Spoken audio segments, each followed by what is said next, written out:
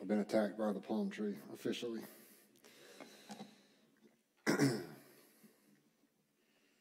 Hi there.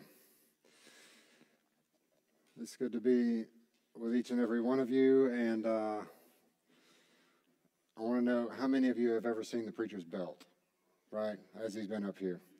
I'm a little bit nervous. It's been about a year and a half since it hasn't been that long since I've been able to preach God's word, but just to familiar faces, people that I know and love, it's been a long time. So pray for me as I pray and bring God's word to you from James. So I'm going to read the passage, and then we'll walk through the passage together, just quite simply. This is James chapter 1, verses 1 through 5. It says, James, a servant of God and of the Lord Jesus Christ, to the 12 tribes in the dispersion, greetings. Count it all joy, my brothers, when you meet trials of various kinds. For you know that the testing of your faith produces steadfastness. And let steadfastness have its full effect, that you may be perfect, complete, and lacking in nothing. If any of you lacks wisdom, let him ask God, who gives generously to all without reproach, and it will be given him. Heavenly Father, Son, Holy Spirit, please bless the preaching of your word. Protect us from the enemy who would seek to kill and destroy. And be with us as we take one more step down this walk of wholeheartedness, so that all praise might be unto you, Lord Jesus Christ, as it was in the beginning, is now, and ever shall be. Amen. So, James is talking to a people who have been dispersed. So, they're Christians, they believe in the Lord Jesus Christ, and then through persecution, they are scattered. And so you can imagine if it's persecution, they've lost family, they've lost friends, they've lost their social structures, they're probably in a country they don't speak the language.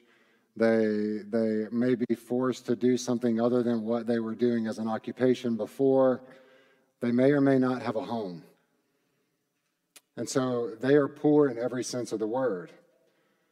And so when we hear what James actually tells them to consider it joy, you're like one of two things. Either he's crazy, and if you hear somebody, you're almost like hearing him go, it's all right, don't worry about it.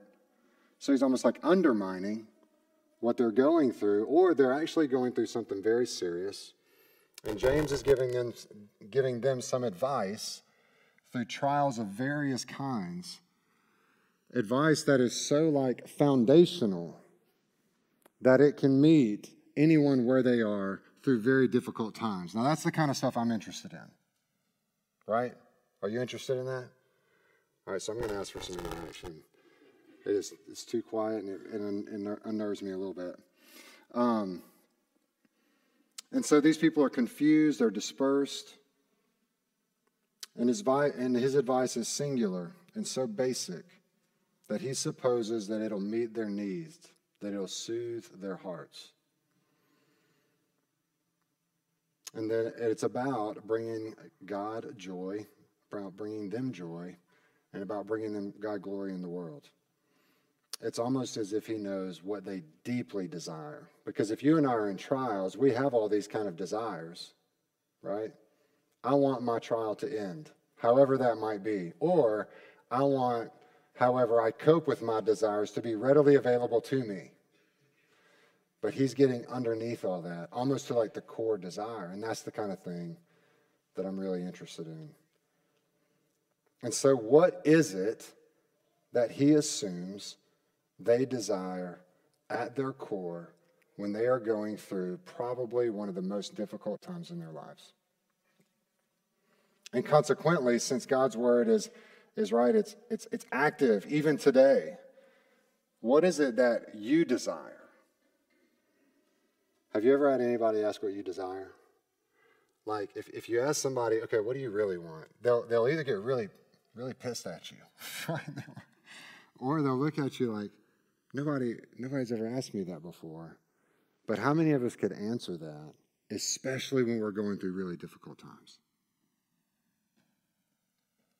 Somebody came up to Jesus one time, I can't remember who it was, They were struggling with some illness. And he said, what do you want me to do for you? In other words, that question was like reaching a deep part. It's such a good question. You want to hug him and hit him at the same time. And so what is it that James assumes that these people deeply wanted, and consequently by nature, what is it that God assumes that we deeply want when we are in our most difficult times? I'm going to start at the bottom of the passage and work your way up. Actually, kind of at the bottom middle, like verse 4. He says, and let steadfastness have its full effect, and here it is, that you might be perfect, complete, and lacking in nothing. That's the answer. That you might be perfect, complete, and lacking in nothing. Now, I don't know, when I hear that word perfect, that doesn't like ease my anxiety, that makes me more anxious, right? You're going through like the worst circumstance of your life, be perfect. But what does perfect mean here? Perfect here doesn't mean like in the Hellenistic sense, like be sinless. As much as it means more in a Jewish understanding, to be integritous. Don't become or be divided. Don't be two-souled. That's what the word means. That's what he's saying. Don't be divided in your heart anymore. Be who you are. Be who you were created to be. Be perfect. That's what the Bible means when it says be pure. Let what's true on the inside of you come out unfiltered on the outside of you. Back in Trinity Gardens, that's what you mean. Well, in our two, it's, you know the little emoji that has 100 and it's got the three lines. It's red and it looks like somebody wrote it. That's what he's saying.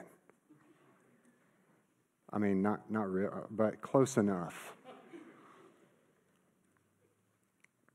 It can mean full-blown character of stable righteousness. A grounded feeling of all right. That nothing in the world can shake me when I am operating from a place this deeply. Be perfect.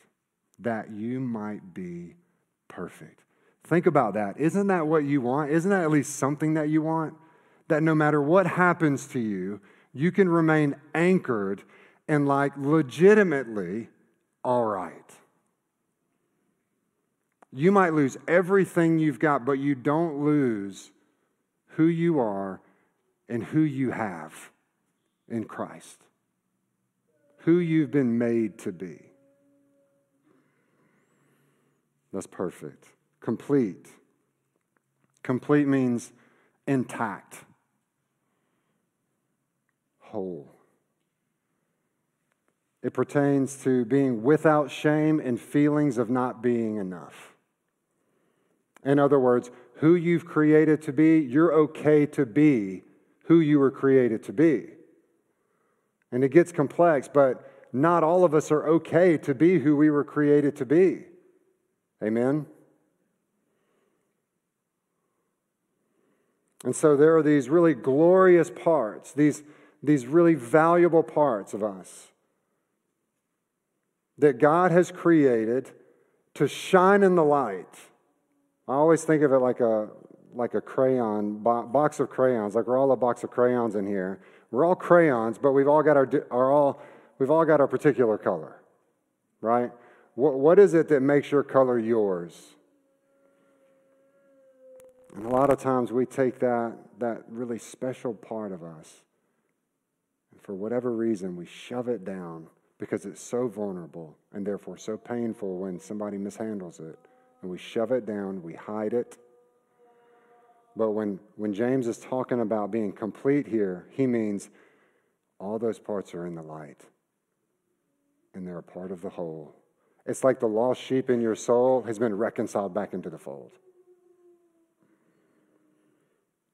Then he says, perfect, complete, lacking in nothing. Literally, if we were to translate, lacking in no part. It means to be whole and not divided, moving and acting in life in a way that is free on the inside and therefore free on the outside. Like what are you thinking about right now? Wouldn't that be amazing? Like Katie and I just had we had a retreat and we were talking about what do we want our life to look like in 10 years? And like, I want to be free this way. I want to be whole. I want to know who I am. I want to know what Jesus is calling me to do and be. And I want to do that no matter what.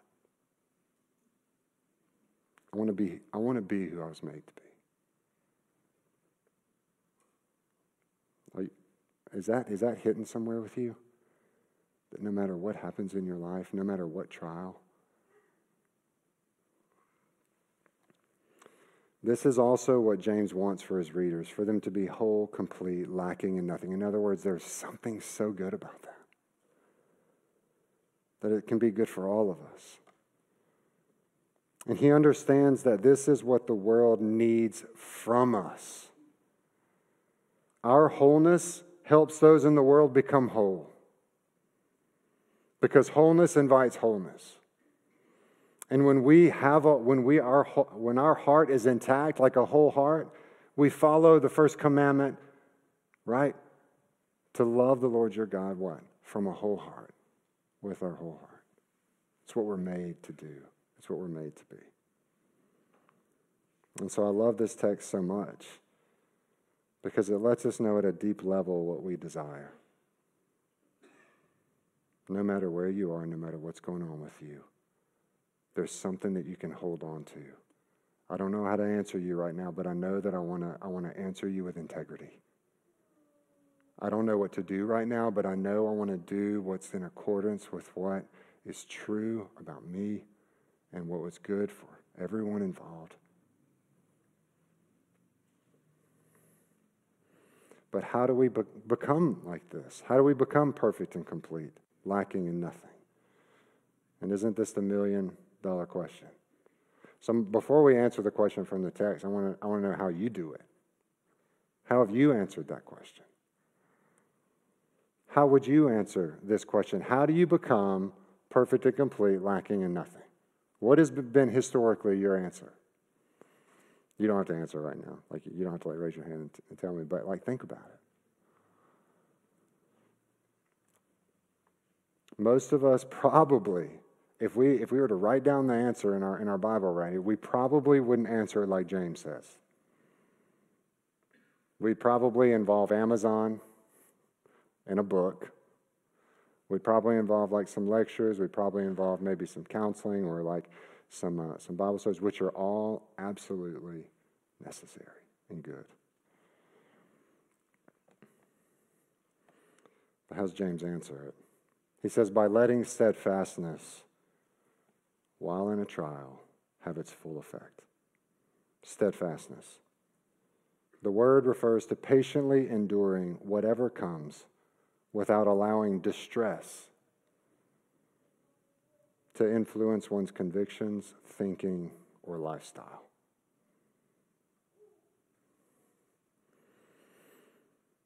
It is a more active patience. It's more active than patience or merely allowing something to happen to you. So the accent mark on patiently enduring is on the enduring. So you don't just patiently let it happen. We're not patiently letting trials happen. We are actually actively enduring the trial. We're engaging the trial. If we want to state it simply, I believe it connotes the ability to stay present in reality. In the reality of relationships, difficult relationships, and in the reality of difficult circumstances, with God, with self, with others, and with the world. Especially when that reality is difficult or painful, when it's unsafe, when things feel out of control, or when you feel rejected. Those three things. Unsafe, out of control, or rejected. Most of the trials can fit under those categories. The opposite of steadfastness, so it's good to know what steadfastness looks like by looking at its opposite, right? So the opposite of steadfastness is leaving or checking out, dissociating. However you do that, and we can do it in a number of ways. How many of you are familiar with the ways that you check out? Anybody? How many of you are honest about the way that you check out? Right? So I'm going to give you some ways that we check out. I'm going to go from the extreme ways all the way to the lower level ways of checking out. Extreme ways is we have language for this. We lose our mind. You lose who you are. You might lose control of your body. You might run from that context. There were times when I've literally gotten in my car and driven, hoping I was driving into oblivion. Like you're just driving. You can become abusive. We can check out with extreme lust or anger. It's extreme ways of checking out and not embracing the trial with steadfastness. There's moderate ways. We can avoid difficult relationships, situations, or conflicts. I'm good at that. We can defend ourselves in difficult conversations, situations, or conflicts. I'm good at that. We can make demands that we be understood. We can become offended easily. We can gossip about others. We can make quick judgments. And we can practice very little curiosity. Those are moderate ways of checking out. Lower level ways, we never communicate or even know our desires. We have trouble making eye contact with people. We thumb through our phone for no reason. Boredom comes in for about 5 seconds, and you just have to check the phone.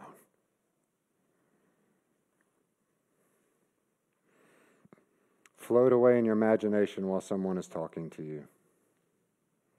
These are ways that we check out. But here's the beauty of steadfastness. We can feel the warmth of Jesus in the winter of loneliness. So if the trial is that you feel rejected, if you lean into it, then you know what the warmth of Jesus feels like. When you allow the trial of being misunderstood, let it do its work, the scriptures that tell you who you are actually feel soothing to your soul.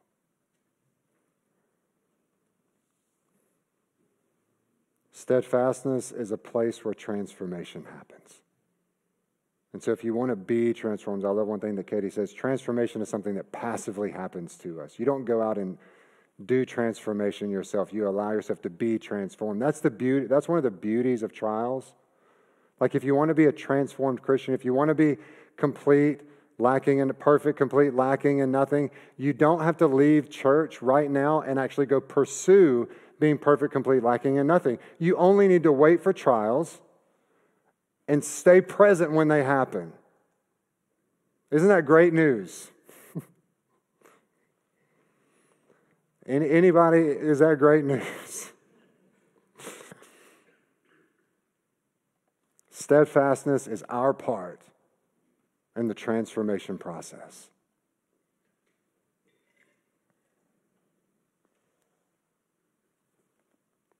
Being steadfast can be as something as sacred as choosing to go to sleep.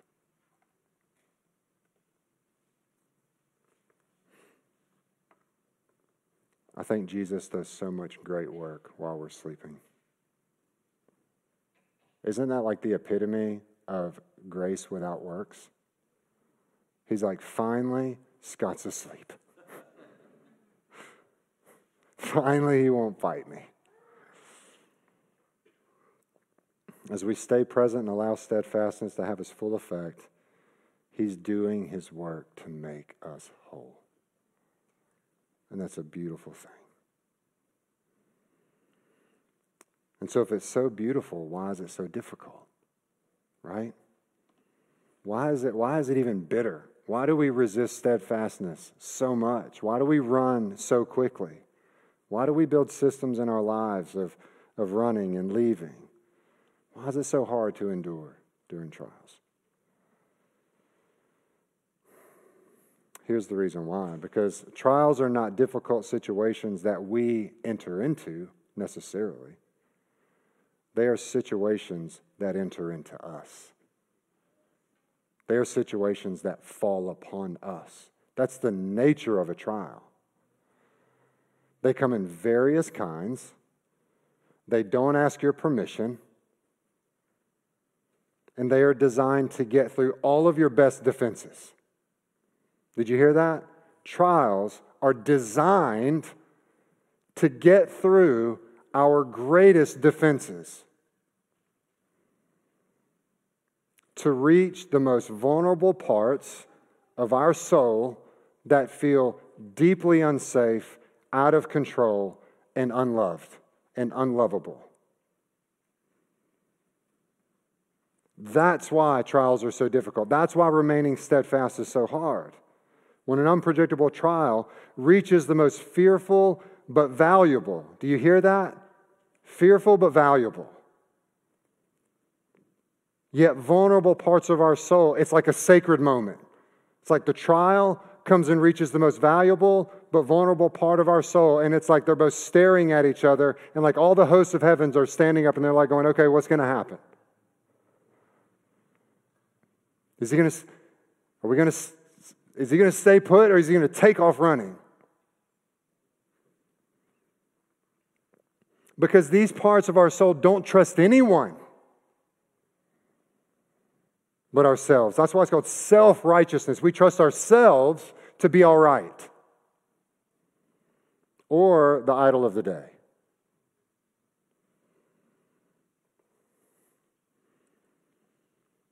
This is why trials that reach them are synonymous with the testing of your faith. Another writer calls it the fiery trial that tests our faith, like gold is tested. And so testing it doesn't happen. The testing of our faith, the trial doesn't come in to test our faith, to see if there's an imperfection, like in gold. But trials come like a fiery trial, like fire comes to gold, because there is imperfection in the gold.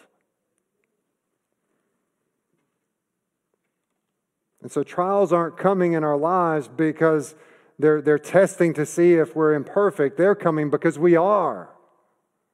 But I want you to hear what imperfect means according to James. Imperfect means, yes, that we are sinless, that we are sinful. Sinful. But the main point of imperfection is not that we are dirty, but that we're divided. The whole book of James is about how dangerous and hurtful being divided is. That's why it's sinful. So the testing doesn't come, the trial doesn't come to see if there's an imperfection, to see if there is something dirty. That it's coming because there is something divided in here. There's a lost sheep in here that needs to be rescued and reconciled back into the fold, so that we'll be more wholehearted, so that we can love God with a more whole heart. Trials are the special ops mission of Jesus to reach and rescue the exiled parts of our soul that are locked away in the closets of shame and contempt.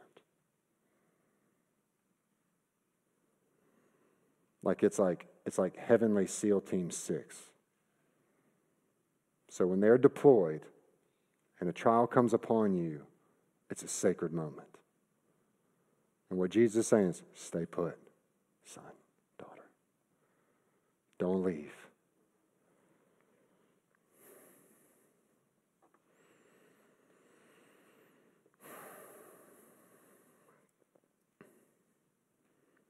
About 10 more minutes?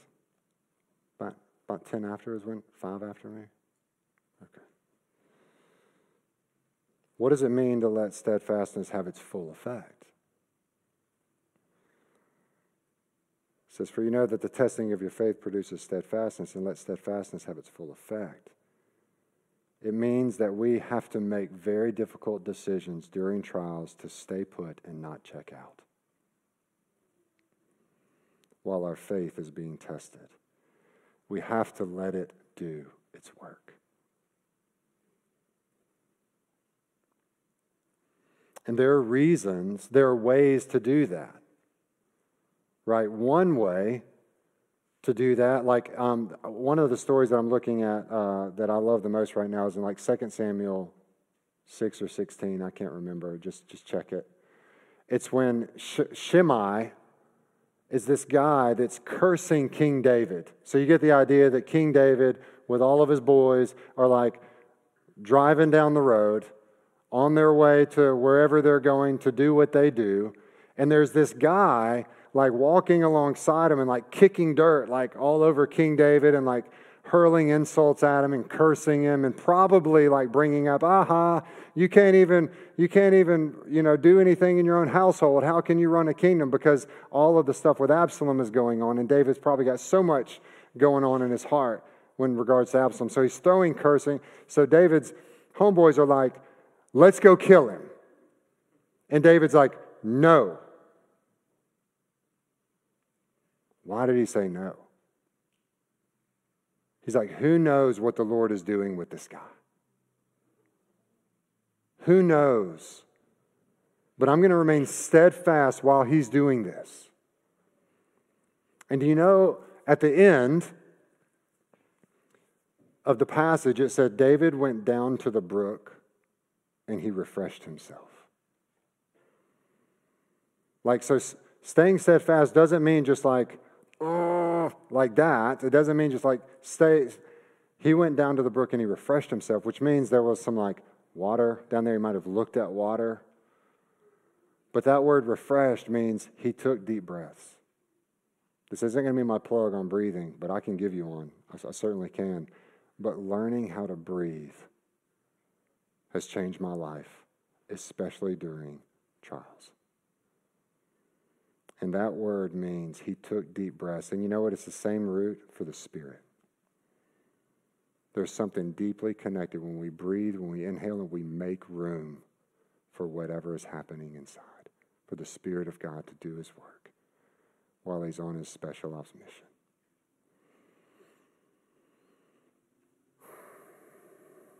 How can we do this, especially when we often leave without even knowing it?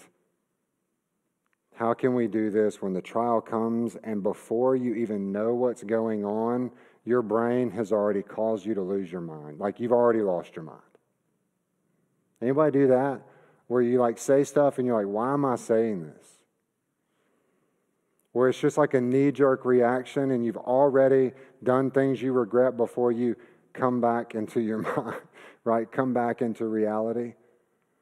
The beauty of this is that this is all part of a Jesus, of a plan of Jesus who is relentlessly pursuing you because he loves you.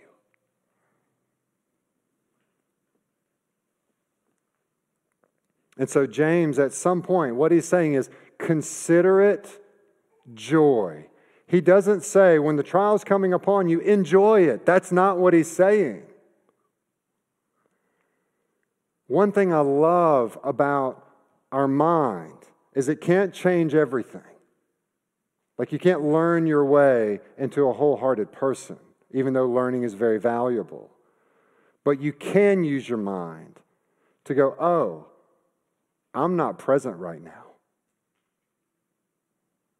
You can say, oh, I'm thumbing through my phone for no good reason at all. I wonder what Jesus is doing inside. So when I put down the phone, I start breathing because he's doing something in here.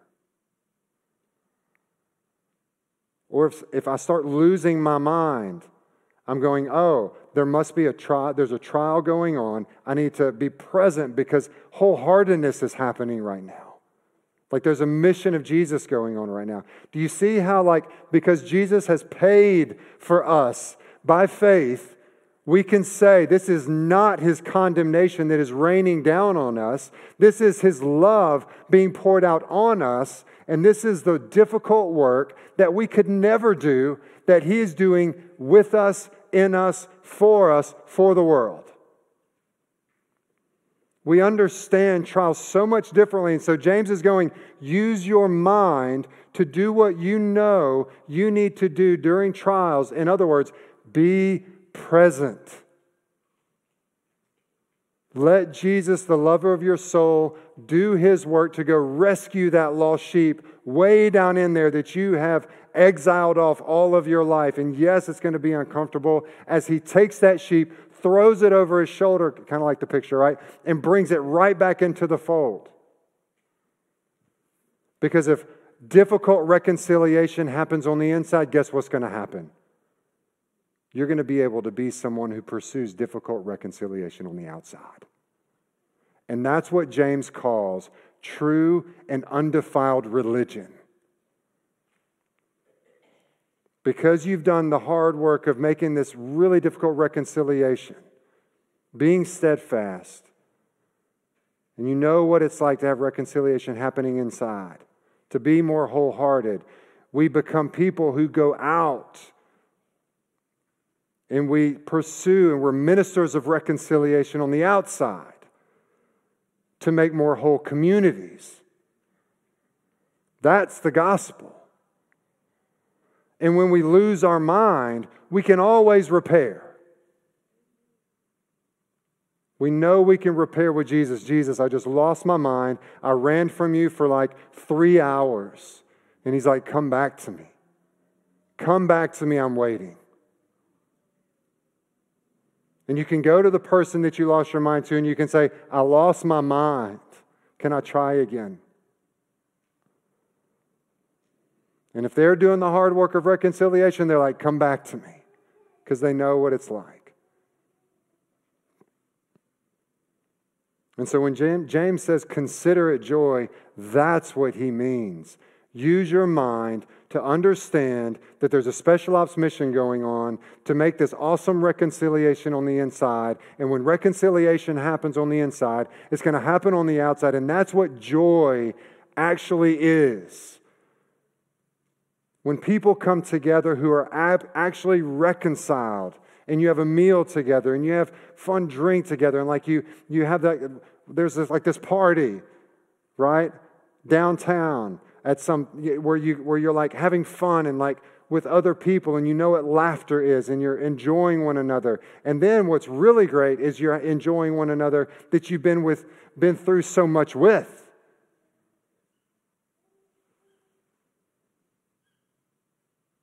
And so don't endure the temptation.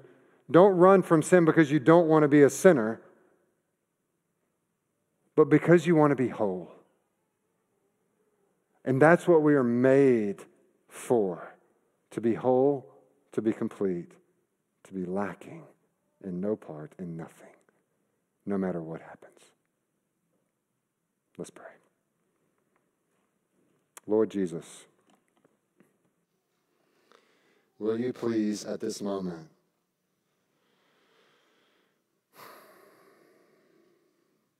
reveal to us more through the Lord's Supper just how interested you are in pursuing those deep places within us in a very practical way. Lord, we thank you for your word. And in a really strange sense, I don't even want to pray it. We thank you for trials. Thank you for doing the work that we can't do to make us happy, joyful in this world.